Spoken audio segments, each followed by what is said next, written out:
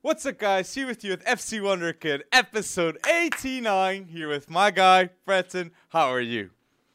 Wow, what an amazing weekend of football. The Bundesliga is back. The Premier League is insane. Serie A had some drama. I mean, there's a whole lot to talk about, so I am doing so wonderfully. But I do have to ask you, first and foremost, how was your birthday, man? Happy belated birthday. Happy belated birthday. I appreciate that, man. And I loved my birthday, man. Had a bit of a rest. Okay. And thank you, everyone, man, who's supporting the community and making my dreams and Breton's come true, because this experience, we're going to keep going bold, and 2023 is coming. World Cups, Euros in the future. So we are very excited. But before I get to it, do not forget to like this video and comment down below your player of the weekend. We want to know who's your best player of this weekend, because you got Haaland and Ketia. So many good mentions to do.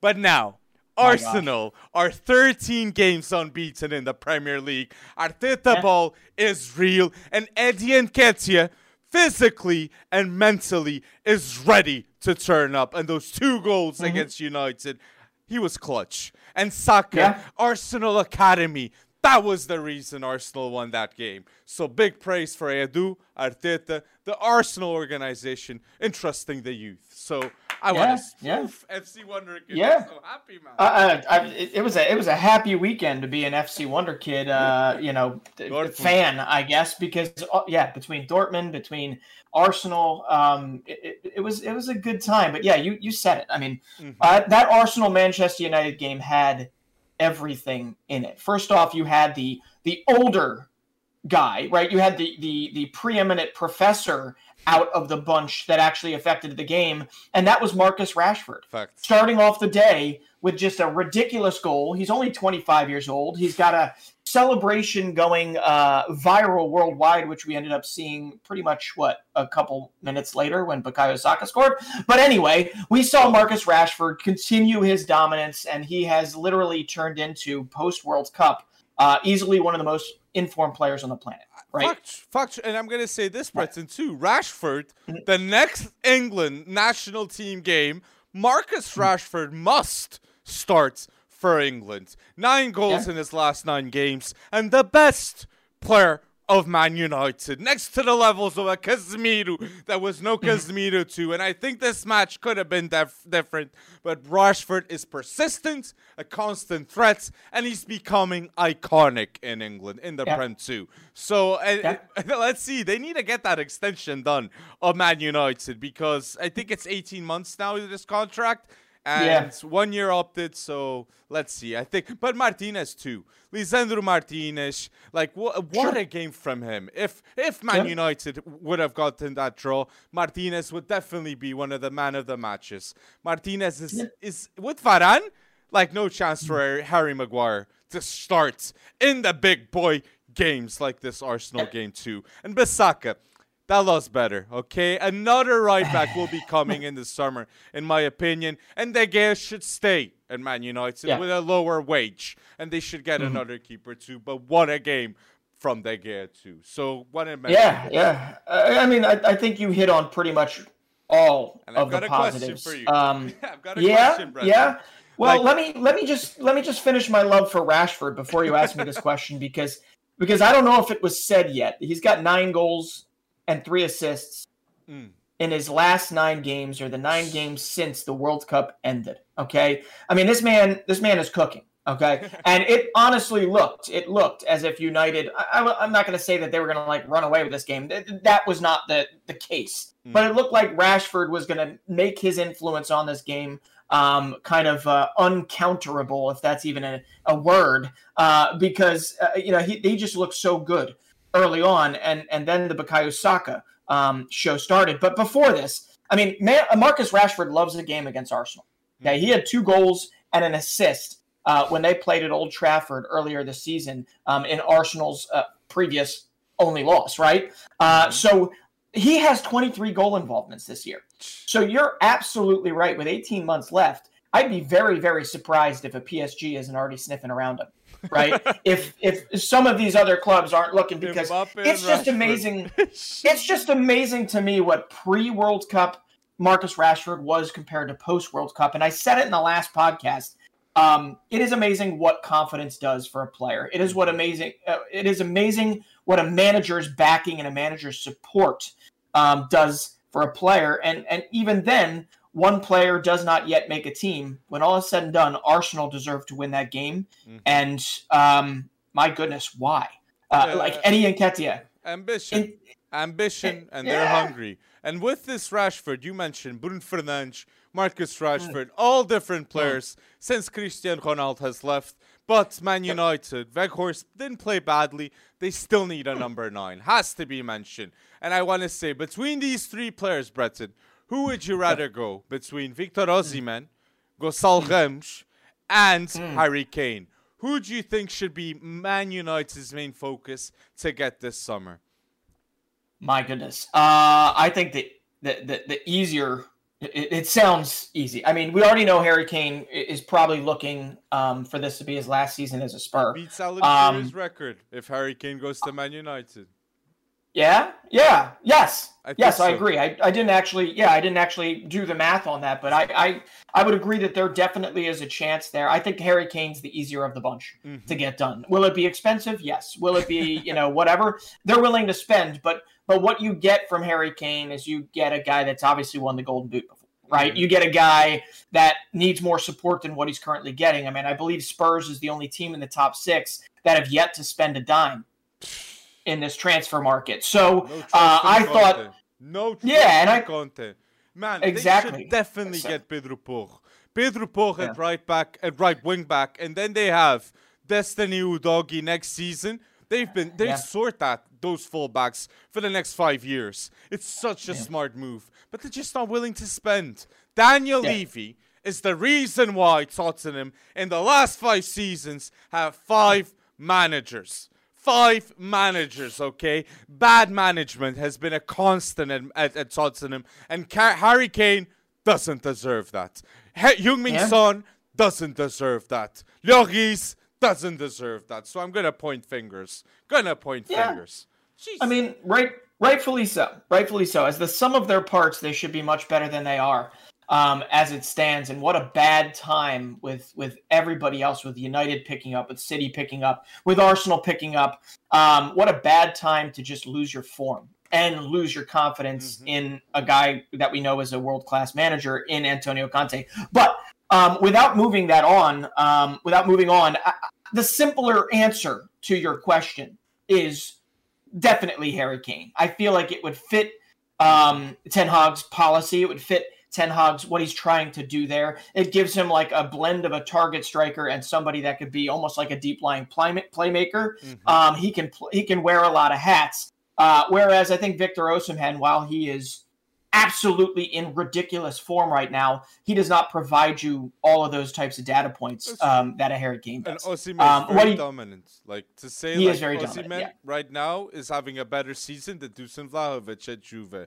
And Dusan Vlahovic is another world-class striker in my eyes. But I want to say, I said Gonçalo Ramos. Gonçalo Ramos is mentioned in the top transfers to a Chelsea, to a United, because he's got 12 league goals this season. And the way he link-ups with other players, the difference he does, it's notable for Benfica. Gonçalo Ramos did too score a hat-trick in the World Cup, deserves to be mentioned with that. And that's why he's going to be one of the best strikers in the near future. At 21 right now, to see those 2 goals against Sporting, to see how he finds a goal always in the near post. That's the signature move with Gonçalo Ramos. How he finds goals in the near post. Inevitable. Like Robin. You know when Robin went to the left, a goal would happen. When Gonçalo moves to the near post, people know a goal will happen too. So people really watch out. But you know, the other person you mentioned in there, Vlahovic, it's really interesting and we'll talk about this a little more in the future.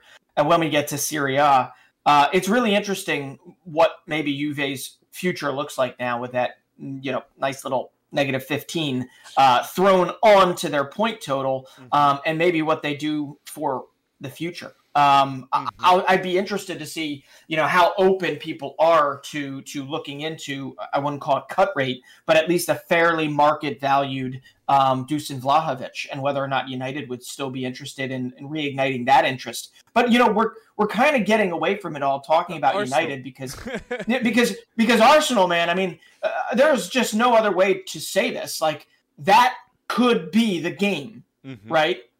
Believe it or not, I know they play City, but that could be the game that makes a difference. This was one of the hottest teams in the league as it stands, right? That coming into it, United was, and they looked pretty good. And when all is said and done, it was their backup striker, their academy-generated backup striker, Haaland born, right? Yes. Haaland created, a guy that was pushed into a kind of a little bit of a transfer tiff. Because he didn't know whether or not he was going to get the time. And when Gabriel Jesus went down, this kid stepped up. Why? I mean, how? It's his positioning. It's, he's not Mr. I'm going to create something out of nothing. He's I'm going to somehow make some sort of acrobatic boot, get on the end of it, and I'm going to score an injury time extra winner. He's got 6 goals in his last 6 games for them. And I can't say anything but, like, how amazing that is, how cool that is, and how much it meant to him. And to see Arteta just ruling that sideline, just running around, hugging the crap out of everybody. I mean, there's a bandwagon that's getting pretty damn full of Arsenal fans out there right now, isn't there? Facts. And I love that special mention to Eddie Nketiah because he deserves just that. Again, an English national team call-up. Eddie Nketiah would be a name involved. Rico Lewis will be a name involved. And Rashford will be starting for England, okay, in the next national team call-up. But you're just ending Arsenal in my end. I want to say Arsenal right now replicates ambition, replicates hunger. They replicate what the manager demands from the players. Zinchenko and Gabriel Jesus raised the level, not just in training, but in the games to all those Arsenal players. Gabriel's better, Saka's better, Martinelli's better, Eddie Nketiah is much better. And Arteta knows that it's because the bar was set much higher with the transfers that they brought in. Ramsdale too, won a game from him. And I want to say again, Tomiyasu again comes off the bench with Ben White. The right back slot is the weakest, but they don't look like Bissaka, okay, at the other end with United. Sure. Ben White and Tomiyasu were ready in this game. And Odegaard, the captain of Arsenal, he is the captain because he works hard, he dedicates himself so much on that pitch, and when they start losing, he was the one cheering the players up and demanding that intensity that Arteta wants on the pitch. Odegaard is the reason why Arsenal too are going bold in top of the league. So one of the best midfielders in the world right now, Martin Odegaard. Next to a Pedri, Gavi names that are really special too. Odegaard, Norwegian midfielder, is special with Haaland next to him. Oh, my days in the Prem. Yeah, that other Norwegian guy. But Saka, man, out of nothing, he creates a goal. Saka now is a constant threat too, just like Marcus Rashford, man. England, don't screw it up. Kane, Rashford, Saka. These three are, come on, it's Southgate, just do it. Then you have Grealish, Foden, Sancho if he comes back in form. Let's wait and see, but so many options to come. Not even a wicket. Hey, Jamie Bino Gittins with his goal at Dortmund. Yeah, obviously they are the future. I mean, Bino Gittins is a little ways off, but like when it comes down to it, you're absolutely right. Bukayo Saka, he's embraced that leadership position. I mean, he's a soft-spoken human being, right? And there's something to be said also about Marcus Rashford and Bukayo Saka. Everyone that talks about them praises them, believe it or not, first, that knows them intimately, praises them first as human beings and second as football players, right? That's really, really interesting that, like, both of them. And it's also more interesting that, Marcus Rashford did his point to the skull type of celly at the end. And then Bukayo Saka giving credence to sincere imitation is the sincerest form of flattery.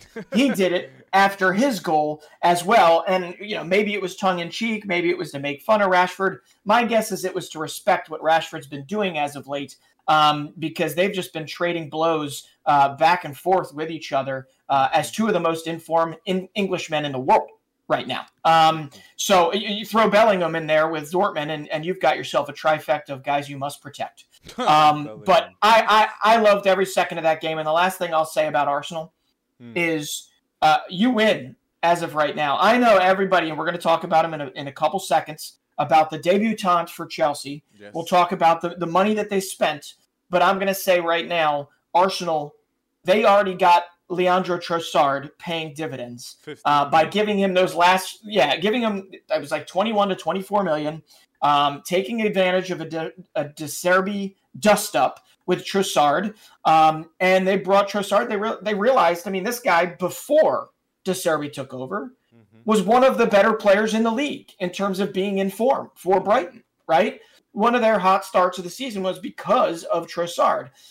So to bring him in and to right away let him take corners, I believe he provided the pre-assist or whatever you want to call it, the build-up to that match-winning goal. Trossard was a part of that. And then near the end of the game, he took on 4 or 5 United defenders and held on to the ball, wasting valuable time for them to counter and try and get the equalizer. So it's early days, but I already love the fact that they pulled back on the excitement. Understandable after what we saw again for Chelsea, but they pulled back on the transfer excitement and the money that could have been spent on a guy like Mudryk, and they went for the guy that right now, even though he's not under the age of 23, he's going to help him. He's going to help them tremendously. He can provide cover at fullback. He can go in the central midfield. He can go on the wings. He is the guy that is going to help them in the near future. So I really like that they did that, as tough as it probably was. And I love you mentioning Trossard, because Trossard, yes, very smart deal by Arsenal. Missing out with Mudryk,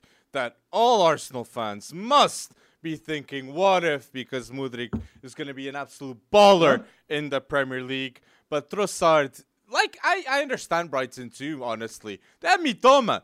Mitoma in dribbles is one of the best players in the world. Unexpected, man. And again, the recruitment of Brighton shows up. De Zerbi with this player in his hands now. McAllister. They're going to sell Caicedo too. So hopefully they're recruiting another player like Estupiñán was to replace Cucurella. So a lot of bright deals from Brighton. And you mentioned Mudryk, so going with Chelsea, people. Chelsea, let's go. Right now have spent 143 million. That is, and La Liga, Serie A, Bundesliga, and League One combined have spent 73 million. So Chelsea with 143 million spent with Noni Madueke, João Felix, Manuel Badbashile, Mudryk, so many bold deals. Todd Boehly doesn't care. They're going to be the highest spenders 2 consecutive transfer windows. And that shows the investment. And they're going to do everything to win Chelsea. And they're showing that. They're showing that. And I just want to say, Mudryk, and the minutes he played, he showed to be electric. He showed to create a goal out of nothing. Nobody can control that player. And I will say this. He reminded me a bit of Hazard with the dribbling, with the constant deadly threats, and he's so promising. Next to João Felix, I'm so hyped to see. But Mudryk is worth it, man. Because I have this question. Who could Chelsea have signed for left winger that had this type of intensity in January? No one. I think Mudryk was the player, and that's why Arsenal wanted him. Because they got even Trossard right, and they were wanting to spend that money too for Mudryk. So big credit to Chelsea. And I agree if you want as direct of a winger as Mudryk is. I agree. The bigger issue I have is it feels like you're just throwing money at a wall, bringing in all these players, and then saying, we'll sort it out later. So if you're telling me that Graham Potter has sorted through all of this and has gotten his number 1 in each short list as it stands, then fine, right? But I haven't been able to make sense of it. I don't know anyone else out there that necessarily has been able to say, no, it makes sense. They also brought in these young guys like Omari Hutchinson from Arsenal, thinking that he might actually get an opportunity, who is a bright young winger that could develop into a Mudryk, maybe, I don't know. But when it comes down to it, that guy's probably sitting there going like, the hell did I do this for? Why am I here, right? So you bring in this many people, that's great. But Graham Potter now also needs to be the world's best man manager, because this is a lot of turnover. They also then have to turn around and not look desperate when it comes time to actually sell their players. Because you bring in, Nottingham Forest-like numbers, at some point you are going to have an outgoing.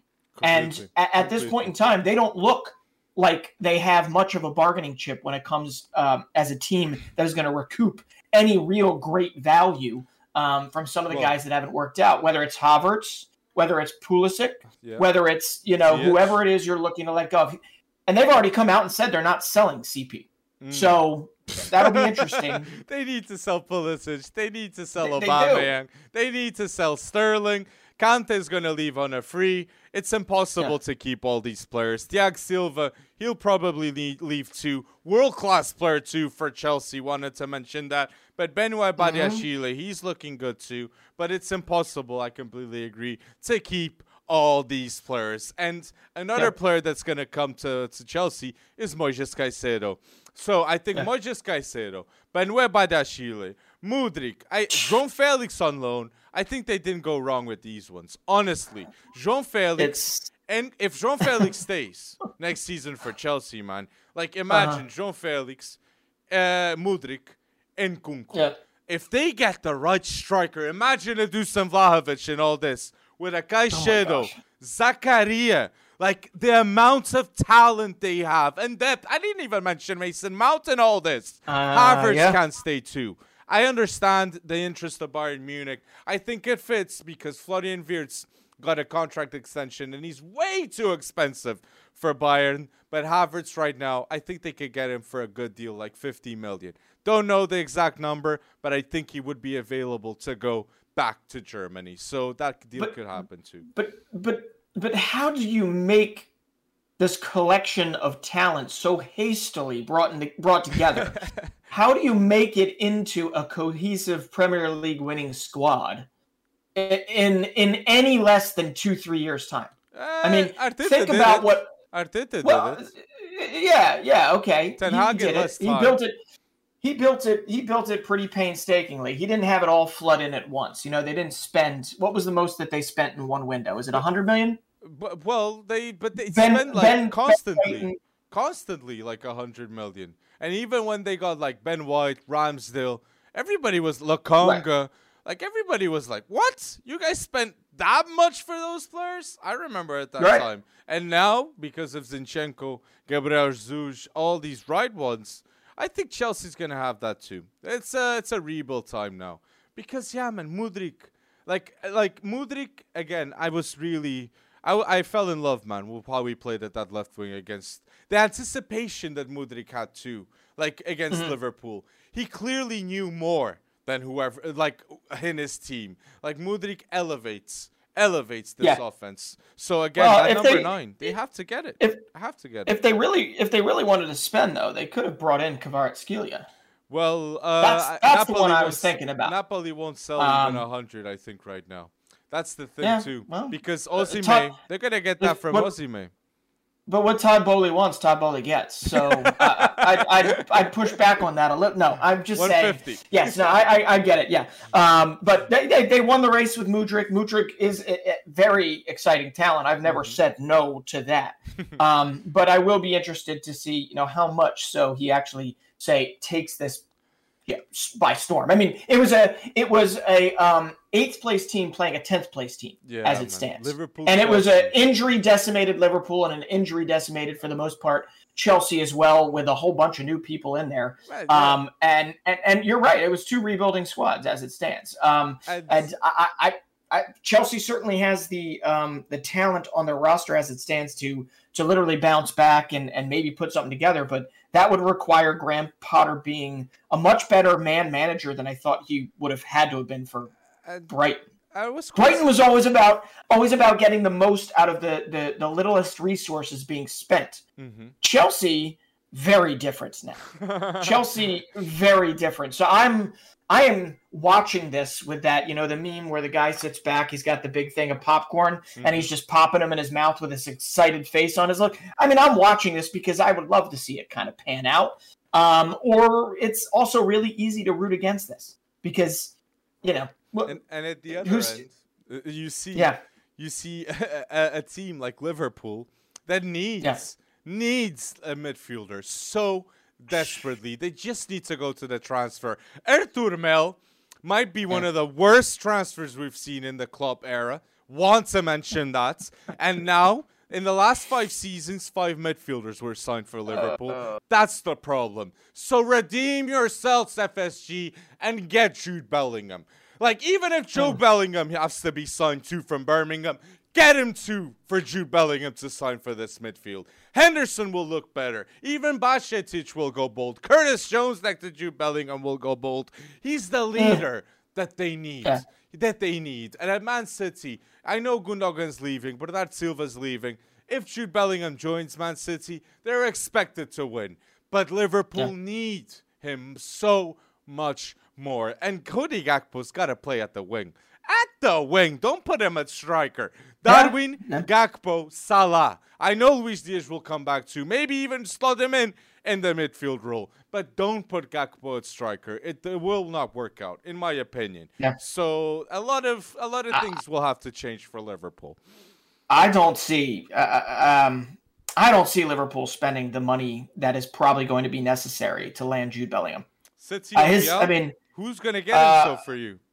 Yeah, I mean that's kind of who it comes down to for me, unless United for some reason can actually spend that money in there just to keep him away from Manchester City. Maybe PSG throws a last-ditch effort in there at some point to obviously, I don't know. But like, I'd get Olise, Vitinha, Verratti. Yeah, Frenchman too. Okay, yeah, Frenchman too. I like that. What a great goal! What a great goal the other day for him. Against United. I honestly don't know where Bellingham's going to wind up, but I just don't see it being Liverpool. I do not see it being Liverpool. Oh man, they need it so desperately. They do, but they've needed it for like the last 5 years. Like they knew going into it that Thiago Alcantara was basically injury prone, right? They know like Naby Keita was never worth 70 million or whatever the hell they spent on him, 60 million. And they knew that early on. That's why he got literally relegated to the bench for the longest time. He's only playing now because everybody else is injured.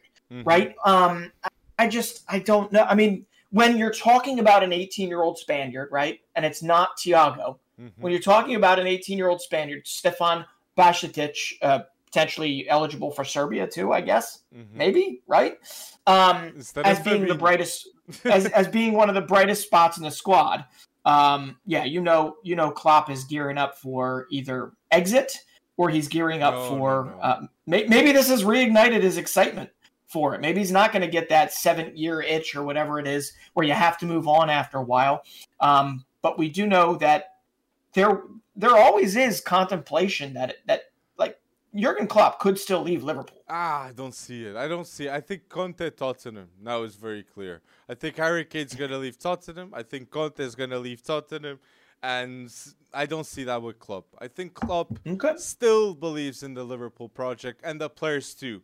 The extension of Mo Salah showed that Klopp must have had a big hand in that. And they will both stay. Virgil van Dijk, Alisson, Trent trusts Klopp. He's got the team on his back too. Still, I trust Klopp. He just needs midfielders. Tchouaméni. Imagine if Tchouaméni was signed in the summer, like Klopp wanted. That was it. Sure. Like, they wouldn't have these struggles. They wouldn't be in the position that they are now. They would maybe be top 4.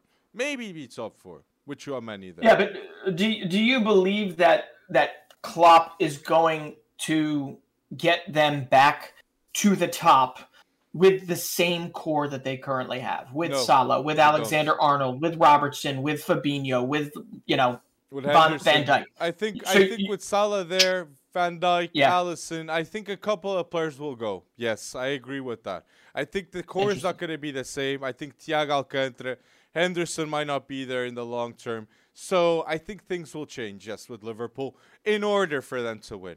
Because we can transition here with another team that even with progress, they're changing. And you didn't see these type of players at Man City. Gabriel Jesus, Sterling, they left, but others came, like Julian Alvarez, Erling Haaland, that has already 25 Premier League goals scored. Okay, 4 hat-tricks this season in the Prem. That is absolutely insane. He's 22 years old, and this man is going to break records in the Prem. Yeah. I don't know if he's going to win the 260 of Alan Shearer, but if Haaland wants, if he stays long enough at Man City, he breaks them. And not just that, he'll break records in the Champions League too, Erling Haaland. But so, iconic signing. Iconic. And I mentioned Julian Alvarez, like 21 million spent, and now Perone, 9.3 midfielder spent. Okay, well, our Man City have signed Perone from Vélez Sarsfield, the midfielder that you must remember the name until 2028. Bargain. Alvarez and Perone both combined 30 million spent. Okay, and 2 Argentinian, they're going to be national team players in the next 10 years. So, again, elite scouting and decision-making from Man City. So many positives. Well, another one that was gotten from that Argentina U20 team that unfortunately just lost their opener. And I believe Peroni was a starting midfielder in that game. I forget who they lost to. But the Facundo Buonanotte is also another one, and guess who got them? Got him, not Man City. Brighton got Buonanotte. Unfortunately, I think he was injured. He was injured in that game, and hopefully it's not that bad. But yeah, no, I agree with you. Peroni is a heck of a talent. I don't think he's as ready-made as maybe some other people do, but clearly Pep Guardiola does. So what do I know? But when it comes down to it, man, I mean, Erling Haaland, 25 goals already this season. Obviously on pace to break the record. And yet the question still stands. And I'm not saying this just to be bold, but the question still stands. Is Manchester City a better team, a more dominant team, because Erling Haaland is in it? Yes, because now they are actually really contenders to win the Champions League, in my opinion. I think long-term they will win the Prem too with Erling Haaland. This season even, or next season, I think that will happen too. But it's a Champions League time now. And Haaland knows it. The City team knows it. Julian Alvarez was replaced Erling Haaland after he scored that hat-trick against Wolves. So if there's even an acceptance that both work together to win the Prem and the Champions League, elite man management from Guardiola that orchestrated to a comeback with Tottenham, that was not easy, losing from 2, and they managed to come back in a tough situation. Conte in the mud once again, against the top manager, Erik ten Hag, Arteta. He's losing to everyone, and Tottenham are still not signing anyone. So that shows the bad levels of management from Daniel Levy once again. But I want to give the special mention in my end for Man City.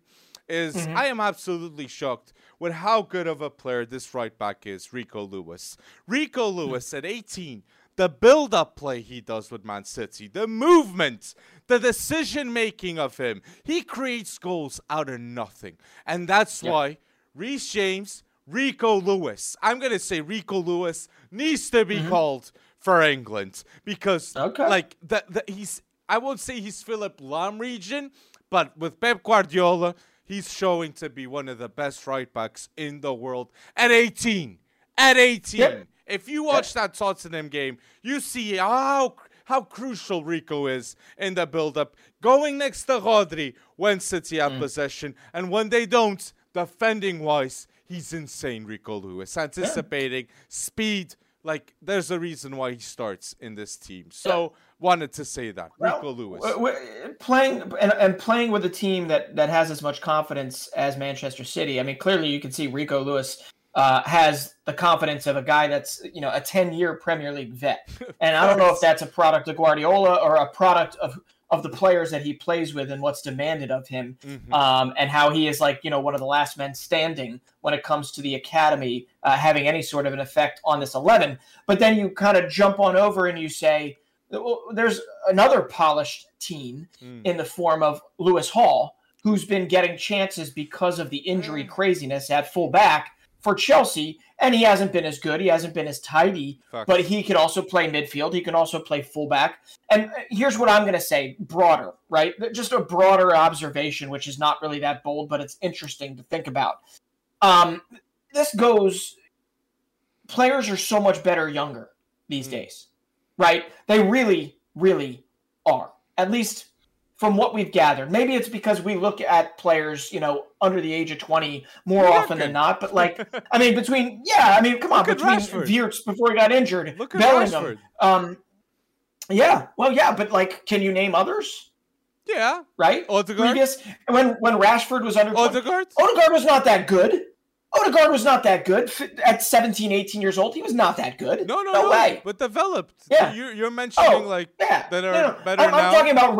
I'm talking about ready-made players. I'm talking about guys like Jamal Musiala, Jude Bellingham, that are carrying teams in many respects at this ripe old age of 19 or 18, right? And it's really, really interesting. I feel like there's a golden generation in teen footballers. That's all I'm saying. Footballers, right? And Rico Lewis is a really, really incredible one to kind of pick out because of such a demanding setup that Pep Guardiola has. And it's very clear he does not just go, let's give the kids in the academy a chance. That is not Pep Guardiola. You got to earn that. And Rico Lewis clearly did a whole lot behind the scenes in training to prep him for this moment. And he's got a little versatility, which is going to go a long way for him. So I agree with you. This was just a long-winded way of saying I agree with you. But, there are phenomenal teen footballers these days. And I just feel like that's just years of maybe – I don't know, training facilities are getting better. Training regimens are getting better. The health and the mental health of these players are cared for a whole lot more. There's more opportunities for them all across because, I don't know. But that's all I wanted to say about it. That's the thesis. And after all this, Pep Guardiola, if he leaves Man City, then I don't believe he'll leave Man City until he wins a Champions League. He'll be remembered because Rico Lewis will be a national team player. Phil Foden is already a national team player for England. You'll have many more players inspired by this philosophy that was brought in, champion philosophy of Pep Guardiola, ingrained in Man City's youth too. So big credit to Pep Guardiola. And I agree, if Pep Guardiola had done this at Man United, he would have been credited so much more by the English people, in my opinion. And he's doing it at Man City, and he deserves to be mentioned. 4 Premier League titles in the last 5. That's insane. Pep Guardiola did that. So that's one of the best managers we've ever seen in full display.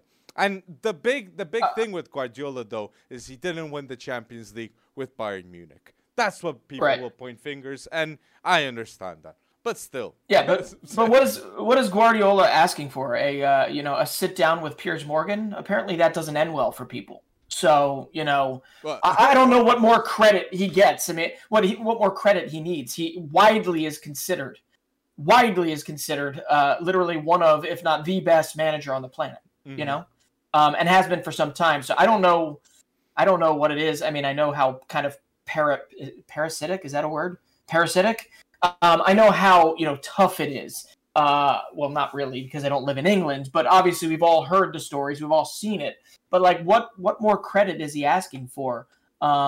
He really thinks that there's that much of a preferential bias to United over City? Oh, completely. Maybe people are just sick of him winning. At some point you win so much, you become the enemy, right? You become the, everybody gets more credit. I think that happens all across the board. It happened with Barcelona during their tiki-taka years. It happened with the Galacticos, especially when they were coming to an end. It happened with Ronaldo. This is just, he's too successful. He just doesn't have that last feather in his cap, which is the Champions League final. Mm-hmm. So, he gets that, he can sail off into the sunset. And it's because of like those substitutes he did in that final against Chelsea, I believe.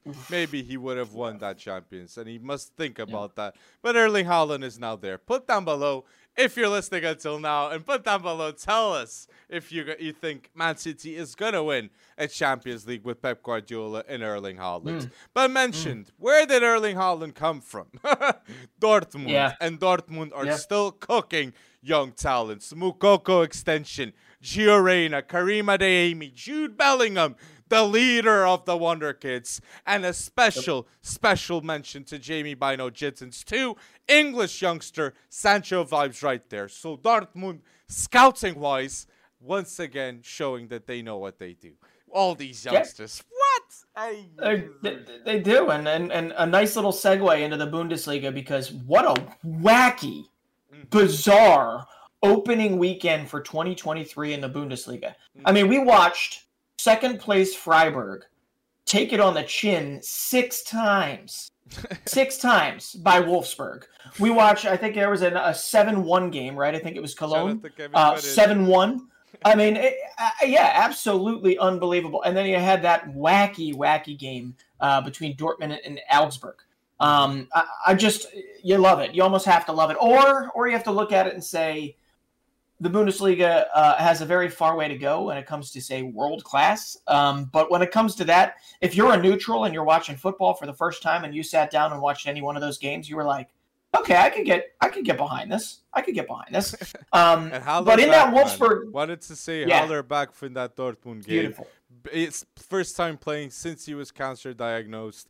Beating cancer, so it's wonderful to see Haller. Deserves that. And Mukoko now carry Dortmund and get more than 20 Bundesliga goals. I believe that can happen, man.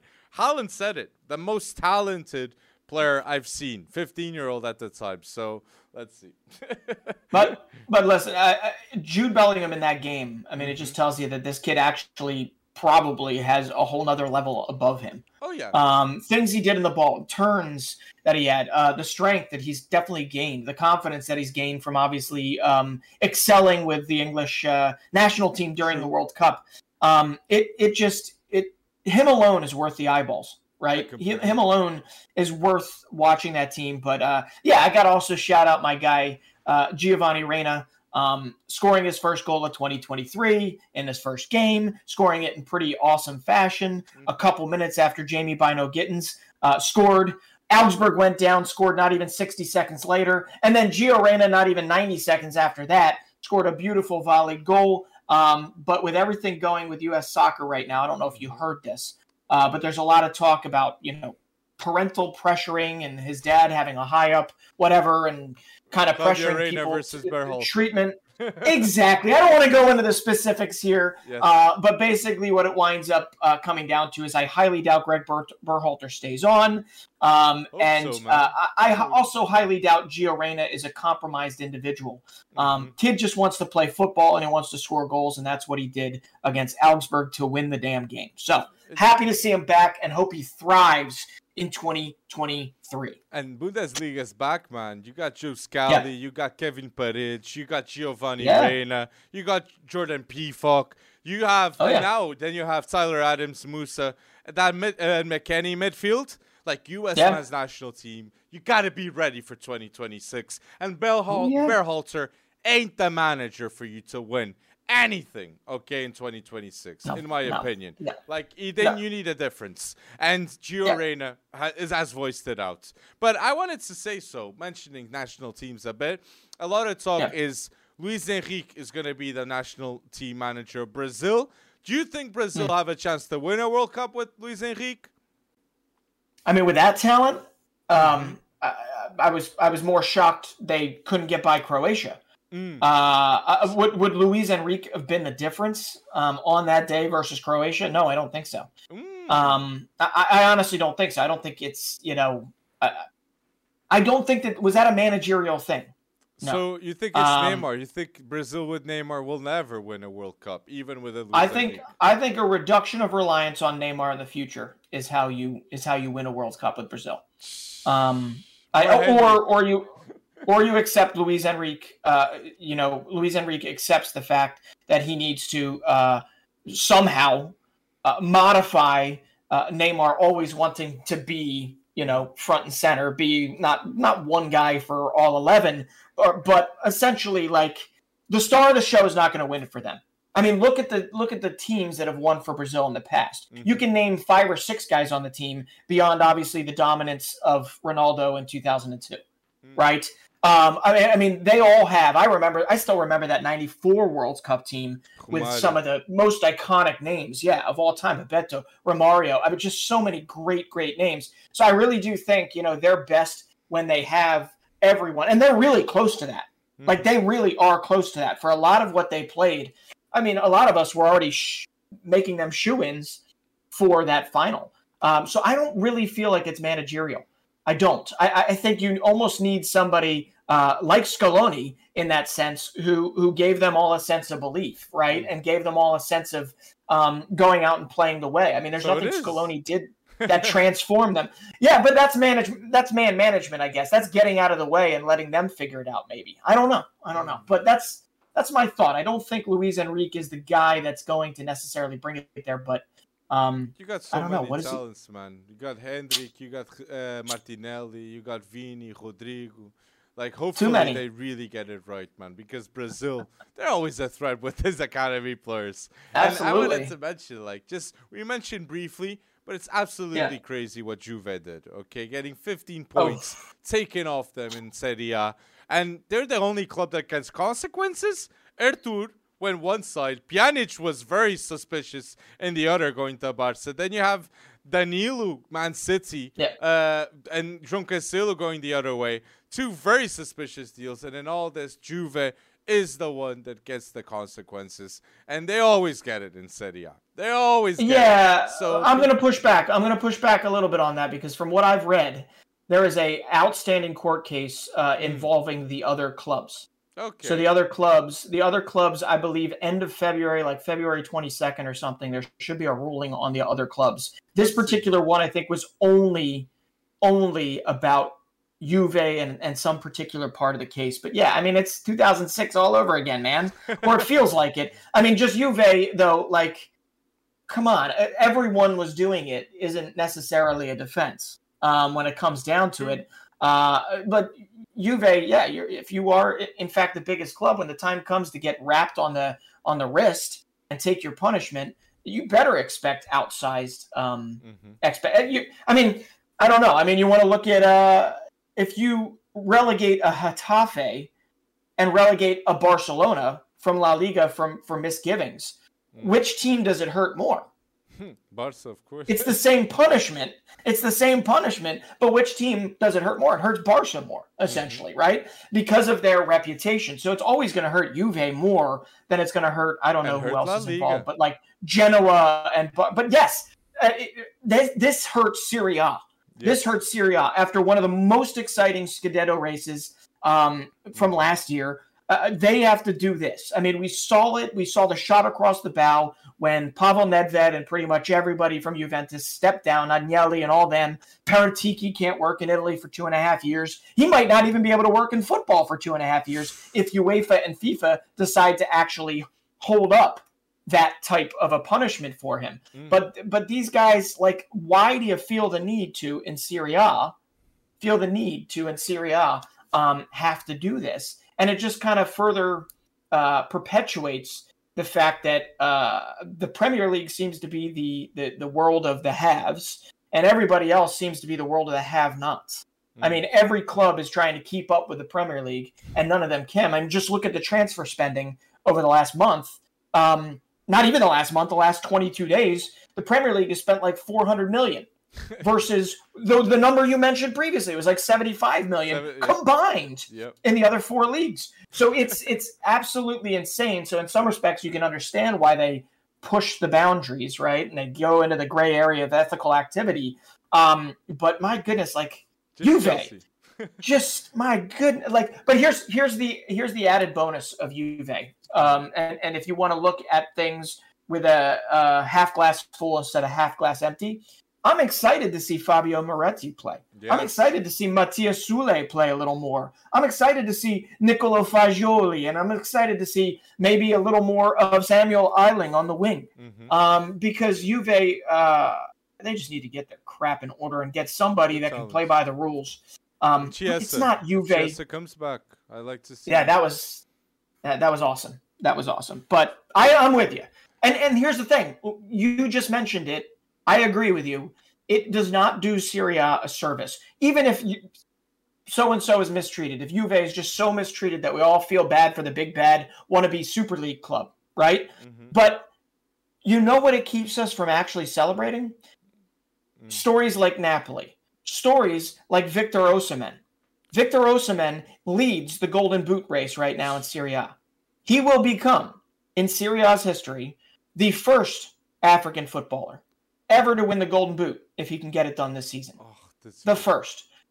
I mean, you know how cool that story is? And that story will not get actual play time because everyone's going to be talking about Juve and whether or not they deserved it and this and that and all that crap. When we all should be talking about the Kvaratskhelia, the Osimhen, the Min-Jae Kims at center back, the young Italians that everyone says there's so many Jude Bellinghams in Serie A, but the Serie A does not actually play their young players as well as they should, as well as Jude gets their chances and Foden gets his chances. Well, damn it, play them. I want to see it. I want to see Serie A rise again. I do. I would love to see it. It's Barella and Tonali. Barella and Tonali are the two Italian midfielders that everybody Miretti okay for Juve, but yeah, we still don't see the same level, and it's the level of quality in Serie A. The best league in the world is the Prem, and that's why the English talents are just looking insane. Saka has to match a Man City defense, which is ridiculous, and United has to get a player like Casemiro to fix their midfield. So it's just unmatchable. It's so hard. And all this, man, you still have a lot of bargains to sign, right? Yeah. Like Enzo was a smart deal. Like was what, 10 million, 12? Like why didn't Juve get Enzo? Well, they could have. I think Enzo wouldn't mind being in Turin. And Enzo has the quality to start for the Juventus. Yeah. It's just bad scouting for Juventus, bad decision making. And when Allegri goes too, I think Conte might return to Juve too. Wouldn't be surprised if that happens once again. So it depends on what kind of comes of this. Whether or not they go to tight spending. I mean, let's just be honest. Like Juve is not in Serie B or Serie C, so they didn't get relegated because of this. This is 15 points. They should be okay. But it certainly gives Napoli a nice little boost of confidence that they don't have this Juve team that they blitzed before this ruling, right? That they beat badly before this ruling. They don't have them kind of nipping at their heels anymore. They're now down to 10th place or whatever it is with 22 points. So I'm 100% with you. Juve had Kvaratskhelia on their radar. AC Milan had Kvaratskhelia on their radar. Napoli was the only one that actually pulled the trigger. So we'll see if this is kind of a changing of the guard when it comes down to it, or if they will catch back up. Something tells me they'll catch back up over time. But you're talking about bargains. I don't know if we want to jump into that. Yes. That seriously, I mean, between Kvaratskhelia, between Enzo at what was it? Enzo 14 million for Benfica. Yep. And now getting valued at 100 plus. Deserves. Enzo Fernandez, the best youngster in the World Cup too. But yeah, you were mentioning there's such a good list of bargains that were made in the summer. You got Kvaratskhelia, you got Xavi Simons on a free. Oh my days, Enzo Fernandez. You got so many smart deals from these teams. Boubacar Kamara could have been had by any team. You know what team won him? Aston Villa. Yep. Aston Villa. And this was Steven Gerrard's Aston Villa. This is not Unai Emery's Aston Villa. Ralph Rangnick recommended him to United. Yeah. And could you imagine Boubacar Kamara in that midfield? Absolutely. Right? He could fill in at center back. He can also be a center mid. He's flourished for in both positions for Marseille. The same Marseille team that William Saliba flourished in. The same Marseille team that Guendouzi is flourishing in. He's better than McTominay it's really interesting to replace Casemiro. Oh, absolutely. In my opinion. Yeah. Like, Yeah, and he but wouldn't start him up because though. yeah, but still, but Xavi Simmons and the other one that anyone could go out and get right now for relatively cheap is Randall Kolo Muani.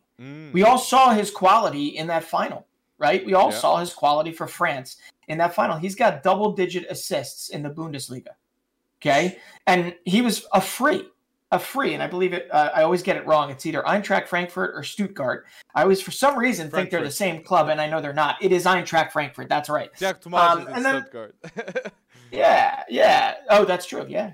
He's doing okay, right? Yeah, but it's still a decision if they're gonna pay 15 million, I think. But I'd pay. I'd pay. Stuttgart don't usually have one of the best young strikers out there. Werner left early back in the day. Just remember that. True. Yeah, and Joshua Kimmich, as you mentioned. Yeah. But the last one I'd mentioned that's not U23, but you mentioned him earlier, and it's just part and parcel of such a great transfer policy that we always tout. This might be the feather in their cap, though, and that's Kaoru Matoma, right? He was signed for $2.5 million. $2.5 million. You know, he's gonna go for 10 times plus that easily. And that's before you even factor the sale of Caicedo, and before you even factor in the future sale of an Alexis McAllister. Yeah, it's absolutely unreal how they hit that. And everyone, I mean, there were a lot of people that passed on him. A lot of people that passed. And now Evan Ferguson. Irish national team striker right there. No Trey Parrott, no Adamida. That's the man that's going to be the future of Ireland. Next Robbie Keane in the making. That's you. Yeah, man. The first Irish striker to maybe. I think he needs to call up Robbie Keane and ask if he can adopt his celebration. Oh, I love it. Oh my God, the roll into the shoot. I mean, I was doing that back in the day, and when he was playing for Wolves, I remember Robbie Keane. But yeah, Evan Ferguson has been absolutely lights out. I think he's got three goals, two assists in like his last 4 games for Brighton, and he's been the heartbreak kid that winds up doing what he needs to do to get his team points. And that header was just like, that was a header of someone that's been in the league for 10 plus years. So I love seeing it. And in the meantime, you've got Brighton giving Evan Ferguson a chance while they search for a 9. And then you've got Leeds United spending another club record fee on a guy that has 2 goals in the Bundesliga, but is immensely potentially talented in Jorginho Rutter. Oh, yeah. So much money. So much money being spent. And they have Enciso too, though, Brighton. Julian Enciso, I rate that kid striker, like from Brighton. He's gonna might become one of the best Paraguayan strikers out there. Like you have Santa Cruz in the day, but good, very good players all around to look out. But Brighton recruitment is just insane. Now Wolves, they seem to now they've released. I think Fabio Silva's gonna go to PSV. Gonçalo Guedes is on loan now to Benfica. So Julian Lopetegui is doing a lot of moves in that team, and Pablo Sarabia now has joined. And who is the midfielder? Medina, the midfielder from Southampton. Mario Lamina. Yeah. Well, so Premier League vet. I think they also signed a center back, right? Did they sign Craig Dawson? Oh yeah, 3.3 million too. Yeah.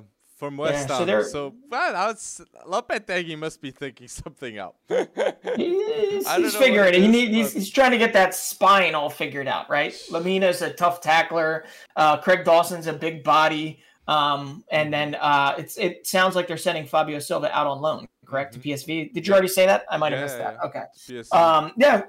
Which makes a whole lot of sense. He's a guy that definitely needs to regain his confidence and be playing week in, week out. And with PSV being rated for Noni Madueke, for Cody Gakpo, it only makes sense. Fabio Silva could eat there if he wants to. Xavi Simmons, man. Those Wonderkids. That people, they're too hyped up. Let's wait and see, man. PSV with Ruud van Nistelrooy. Sheesh, they've been playing good football. So, yeah, exciting times. Have any last mentions, Brenton? Only other mention I wanted to make, especially transfer window, was just such a couple crazy little things. Okay, Jared Bowen has not had a good season, man. He has not had a good season. Last season, we couldn't say more good things about him. He was phenomenal for West Ham last season. A nice little positive moment when West Ham were able to beat a very downtrodden Everton, but I thought this was pretty cool. in the morning of the game, okay, he found out that he was that his wife was pregnant with twins. Okay, Nice. and then what did he score? What did he score against Everton? Lampard. A goal for each. A goal for each kid. Oh. He scored a twin of goals. Oh, that's how nice. how nice is that? How nice is that? I mean, a bright thing that happens for West Ham in a very, very bad season. Get Moyes out so far. Get David Moyes out, man. You got Skamaka, Paqueta, too many talented players, man. Yeah, who do you bring in next? That's the question, right? You got to have ready-made. And I bet you the moment Moyes leaves, he goes right over to Everton, and they sack Lampard. That could be the case. You never know. There's going to be a lot of sackings. Moises, Conte maybe. Conte, no, he'll just leave because his contract runs out. But and that's the thing about the transfer window. I know the Premier League has come out of the gates firing because they got all that money. But something tells me that some of the other leagues will catch up over the next, 8 days as it closes. But whether or not they are well-studied signings or bargain buys, like Memphis Depay going to Atleti for $3 million, that remains to be seen. And Carrasco going Barca maybe. Man, that's a weird deal too. Like once again, Barca Atleti with the weird shady deals. Griezmann's that was weird too at the time. So, but like my last thing about this, and by the way, Griezmann is in the form of his life. He had the worst. Man. What a he and a backheel goal, right? If I'm not mistaken. I mean, he was all over the place. But when it comes down to Griezmann had the worst year of his life last year. Yeah. And this year, not only did he have a resurgence for his country, leading them to the World Cup final in a different role of his. He's also playing incredibly well for Atleti. I think he's second in the league in goal involvements, behind obviously Robert Lewandowski. So next to Giroud, great to see. Griezmann is one of the most underrated players in the last decade, in my opinion. I agree. People overhate him because of that 120 million spent by Barca. Because wrong timing, wrong place for Griezmann. But considering everything else, what a career from him. Going from Real Sociedad to Atletico, being one of the main players with Simeone in a great rebuild. What a rebuild it was from Simeone. Even if he leaves after this season, Simeone will be remembered. That was one of the best managers in La Liga's history. Winning a league, going to a Champions League final. Ronaldo was the kryptonite of Atleti, but Simeone did so well with 10 million in transfer spent too. They didn't give him money at the time, and he still delivered. So, wanted to mention that. Just to go back and tie it all up, that the Premier League is the league with all the money when you've got Bournemouth. Bournemouth's owner, went out and bought an ownership interest, if not the whole club, of FC Lorient. Earlier this season, we were talking about FC Lorient at the top of the table for a little while. They were above PSG, right? And they had this triumvirate, this trifecta of three really good players in the Nigerian striker Terra Moffi. Then you had young French playmaker Enzo Lefebvre. And then you had this winger, Burkinabe, I think is what you say, or Burkinese, Burkinabe. Burkina Faso winger, Dango Ouattara, who is a phenomenal story, has come out of nowhere to be a revelation of Ligue 1. Now, Lorient has since fallen by the wayside. They're still 6th or 7th. But when it comes down to it, Bournemouth wanted Ouattara so much that this guy, obviously, wasn't the reason why he took an ownership interest, but he had bought some or all of the club. And then immediately when Everton and some other clubs in the league, I think even Newcastle was looking at Dango Ouattara for a little bit, they went out and they spent 27 million on Dango Ouattara, who literally only just broke out. Okay, he only just broke out. And then you look also at Nottingham Forest. Nottingham Forest has not. I don't know if anyone else has fallen asleep and just stopped looking for transfer news, but we are well beyond Nottingham Forest. The whole rationale of they need to replace the players that brought them to the Premier League because they were all loanees or loaned out. They have now literally signed 2.25 11s. Okay, they've signed 26 players. Oh my god! And they've saved the best for last, right? They brought Danilo in, young, beautiful midfielder from Palmeiras. Okay, brought him in. They brought Gustavo Scarpa in. as well. Two of their best signings for last. Best and on top signing of that, for just for the hell of it, a cherry on top, they bring in Chris Wood on loan from Newcastle. Because why not? Just goes to show you. Why did he go to Newcastle? It's crazy. Just for Burnley to be no competition, literally. It's crazy. Yeah. I mean, infer from that what you will about the scope and the power and the monetary value of what the Premier League does. And then none of these clubs it's not going to happen overnight. This was a long scale plan that was hatched 30 plus years ago by some TV barons that saw dollar signs, and it will go insane, and Super League will come back. But right now, the Premier League is just a ridiculous collection of money and talent, and it's dizzying to even think about. Really is. Facts. And tell us, people, down below, what did we miss in episode 89? So much to talk. And tell us, too, don't forget that question, who was the best player of this weekend? We want to know your thoughts in the comments section. And again, don't forget to like this video for more episodes like this. Thank you, community, for going bold once again with another episode.